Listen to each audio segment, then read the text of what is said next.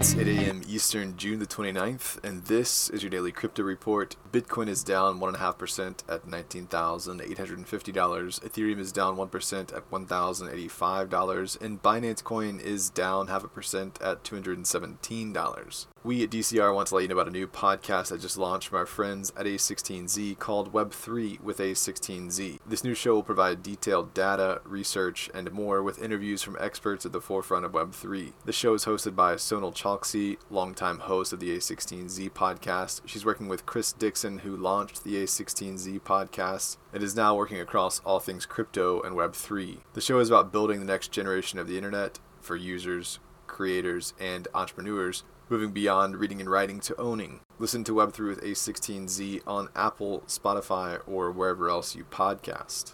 Well, a court in the British Virgin Islands has ordered the liquidation of Three Arrows Capital, according to Sky News. The court filing was made on June 27th. According to the report, partners from Tenia Restructuring are handling the firm's insolvency. Customs officers in Argentina have seized $21 million in crypto mining equipment in the form of over 2,000 Watts miners. The seizure occurred amid a shortage of foreign reserves on the balance sheet of the Argentine Central Bank. Apparently, the miners were seized because they were improperly valued. Mining CEO and CFO of Compass Mining have resigned while the company says they're facing multiple setbacks and disappointments. Compass has appointed Chief Technology Officer Paul Gosker and Chief Mining Officer Thomas Heller as interim co-presidents and CEOs. In a statement, Compass said, "Through this restructuring, the company is wholly focused on regaining the goodwill of our stakeholders and the community." Well, a storm in Montana took out 75% of Marathon's active crypto miners. The damages are expected to keep the 30,000 miners offline until the power infrastructure can be repaired. Marathon said reduced capacity may come back online as early as next week.